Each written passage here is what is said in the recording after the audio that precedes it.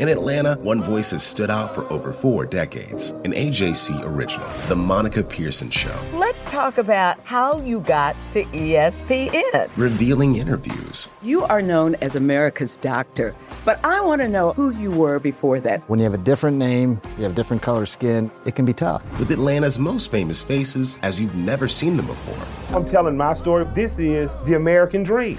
The Monica Pearson Show, streaming now on AJC.com. This is D. Orlando Ledbetter of the Atlanta Journal-Constitution, here with the 98th episode of the Bowtie Chronicles podcast. Everything you need to know about the Atlanta Falcons. The Falcons are 4-9 and set to face the Arizona Cardinals, who are 3-10 at 1 p.m. Sunday at Mercedes-Benz Stadium. The Falcons have dropped 5 in a row and appear to be headed nowhere this season. For this game on Sunday, it'll be televised by Fox NFL with Kenny Albert doing the play-by-play, Rondé Barber, former Tampa Bay Buck, doing the color, and Sarah Walsh as the sideline reporter. Today we're going to break down the Arizona Cardinals and their matchup with the Falcons. But first, look back to the 34-20 loss to the Green Bay Packers. Score doesn't indicate how rough of a game it was. Falcons scored 7. Packers whipped off 34 straight, put it on cruise control. Falcons scored a couple late touchdowns to make the score look close than the game actually was. Did have a new right tackle, and I got the grades here today from my folks over at ProFootballFocus.com. Left tackle Jake Matthews was a 70.1. The two highest grades on the line were by center Alex Mack and new right tackle Ty Sambrello, 71.8. Schweitzer was a 68.3. And Zane Beatles was a 53-4, barely battling it out in there with the offensive line, which suggests that what we already knew, the Falcons need some new guards. On the defensive side of the ball, top 5 defensive scores: Grady Jarrett, 81.3, Jordan Richards, 79.5, Desmond Trufant, 78.7, Steven Means in 26 snaps had a 74.9, and then Deion Jones was a 67.9, a C grade for the Pro Bowler in his second game back. Let's hear from Ty Sambrello, who took over at right tackle for Ryan Schrader. A lot of times in life that happens, but came here and they were excited to have me. And I've been excited to be here, and it's been fun being part of the brotherhood, and they accepted me, and got mentions to go and play with them finally, so it's been fun. What did Dan and Chris say to you when they told you to get the starting lineup this week? Just to go out and play. A lot of energy and intensity, and they were excited for me to go put them on film. So. You all got over 100 yards for the third time yesterday. Was that some quantifiable result for you all as a group? You guys like stats a lot. We like winning and losing. That's our stat line that we care about. So we obviously didn't come out with a win. So we're just winning our performance. What's your mentality going into the last 3 games? There, are you kind of looking at this as maybe an audition of sorts? I've played football for a long time, and this is just the same. I'm just going out and playing football and trying to help us win. So that's all I can really control. Did you play with Zane in Denver? I did not. We missed each other. And have they told you anything moving forward, or you haven't heard anything? Hasn't heard anything. Ty Sambrello, a little smart aleckly response to whether they were proud that they were able to rush for 100 yards. But, generally good guy. The Falcons like him. He was a second-round pick coming out of Colorado State. Didn't pan out in Denver, but the Falcons like him. They liked him enough to trade a fifth-round pick for him in 2017. He's been backing up both left and right tackle, and, it's probably going to battle Schrader for the job next year. Schrader's too big of a cap hit to put out on the street, but the Falcons certainly got to get younger and better at the right tackle spot. Sombrello did give up a sack to Clay Matthews on the stunt, had an offside penalty, but at least they are not doing the same thing as they descend to 4-9, 5 games in a row that they've lost thus far. Now let's move on to our comparison of the Falcons against the Cardinals. The Falcons can go out on a limb here, and based on the paperwork here, they should beat the Cardinals, who will be bringing the worst offense in the league into the Mercedes-Benz Stadium. The Cardinals are average 13.7 points a game, which is 32nd, 242 total yards, 242.4, which is also 32nd. They rush for 84.1, which is one spot ahead of the Falcons at 31. And they have 158.3 yards passing, which is 32nd. Of course, they're led by Josh Rosen, the rookie, 10th overall pick in the draft out of UCLA. The offense is coordinated by former Falcons quarterback Byron Leftwich. He was here during the 2007 season.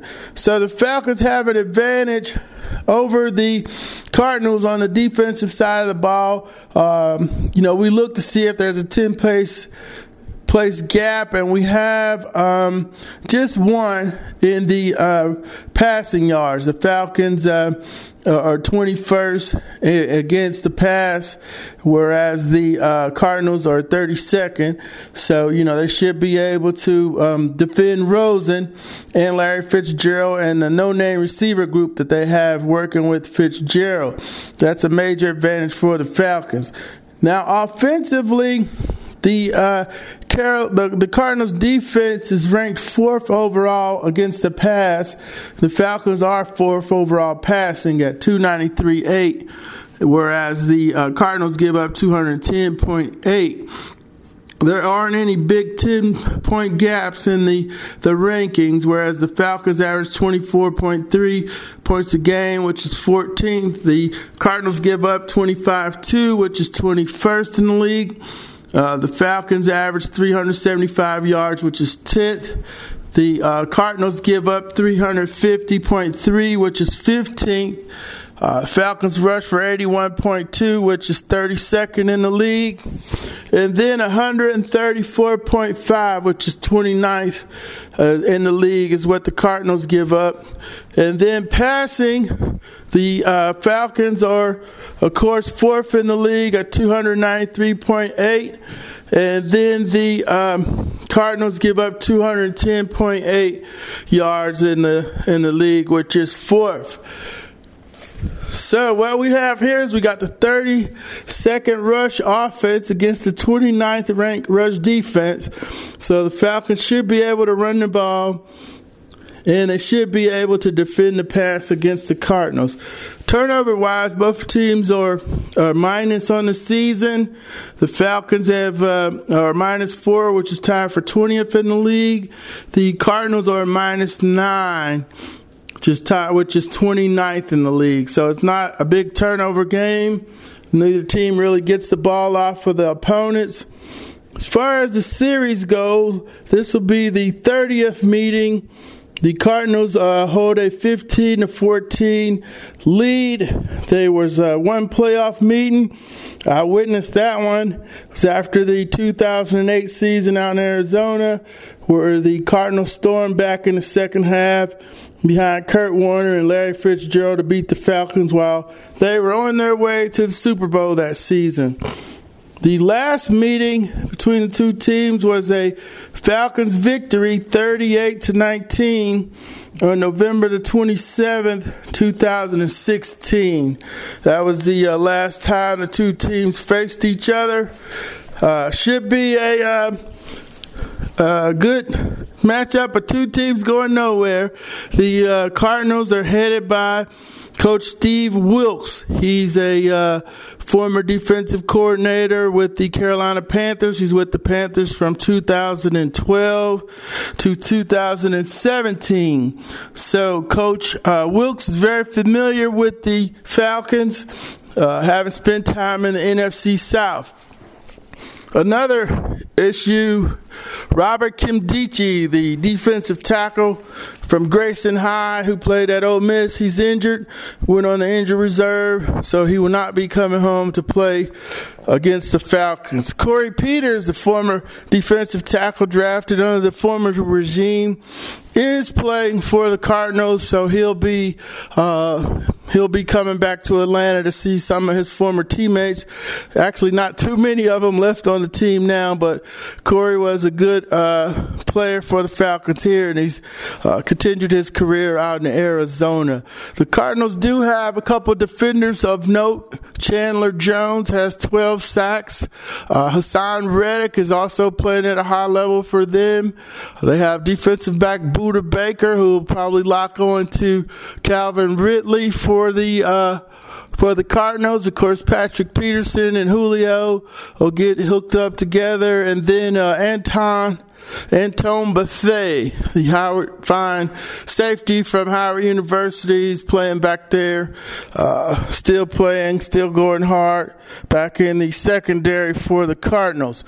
So, it's kind of show-me time for the Falcons here with 3 games left. It's the final home game of the season. This is a game that on paper they should win. But this Cardinals team went to Green Bay and beat the Packers, unlike the Falcons.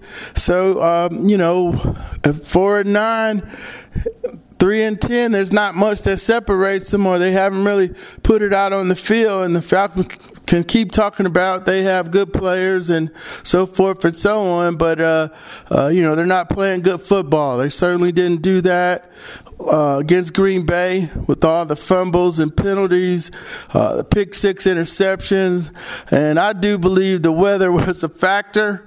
It was 15 degrees below wind chill.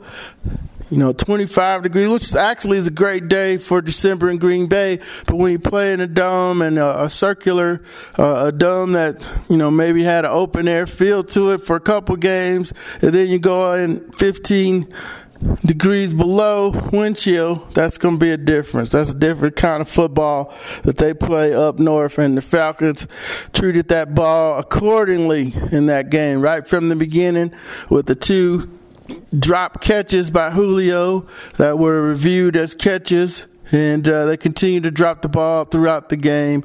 3 fumbles, lost 1, couldn't snap the ball to each other. It was just a bad exhibition of football last week. It might have been the worst display this season. And, they got the 2 touchdowns late to make it look good. So we'll see who shows up on Sunday against the Cardinals.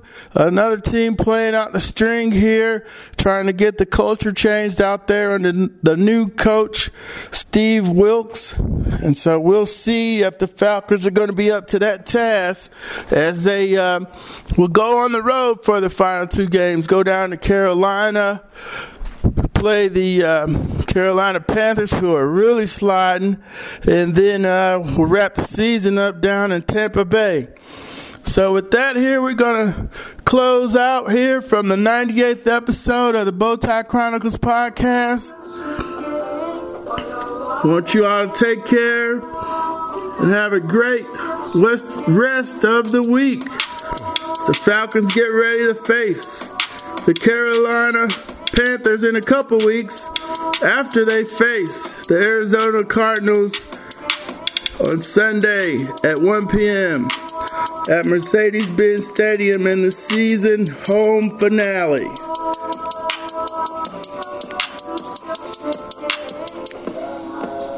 Hip-hop is a product of black people.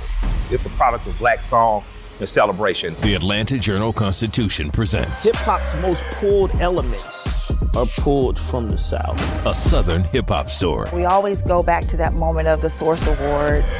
Everybody wants your rhythm, but they don't want your blues. The biggest names in hip-hop. Atlanta is still the mecca for hip-hop. 50 years. No one can deny one film. The power of the South now. The South got something to say. Streaming now at ajc.com/hiphop. The AJC's trusted veteran political voices, Greg Bluestein, Patricia Murphy, Tia Mitchell, and Bill Nigett, are the essential source for Georgia politics. The Atlanta Journal-Constitution's Politically Georgia. Sign up for the newsletter, download the podcast, subscribe to the AJC.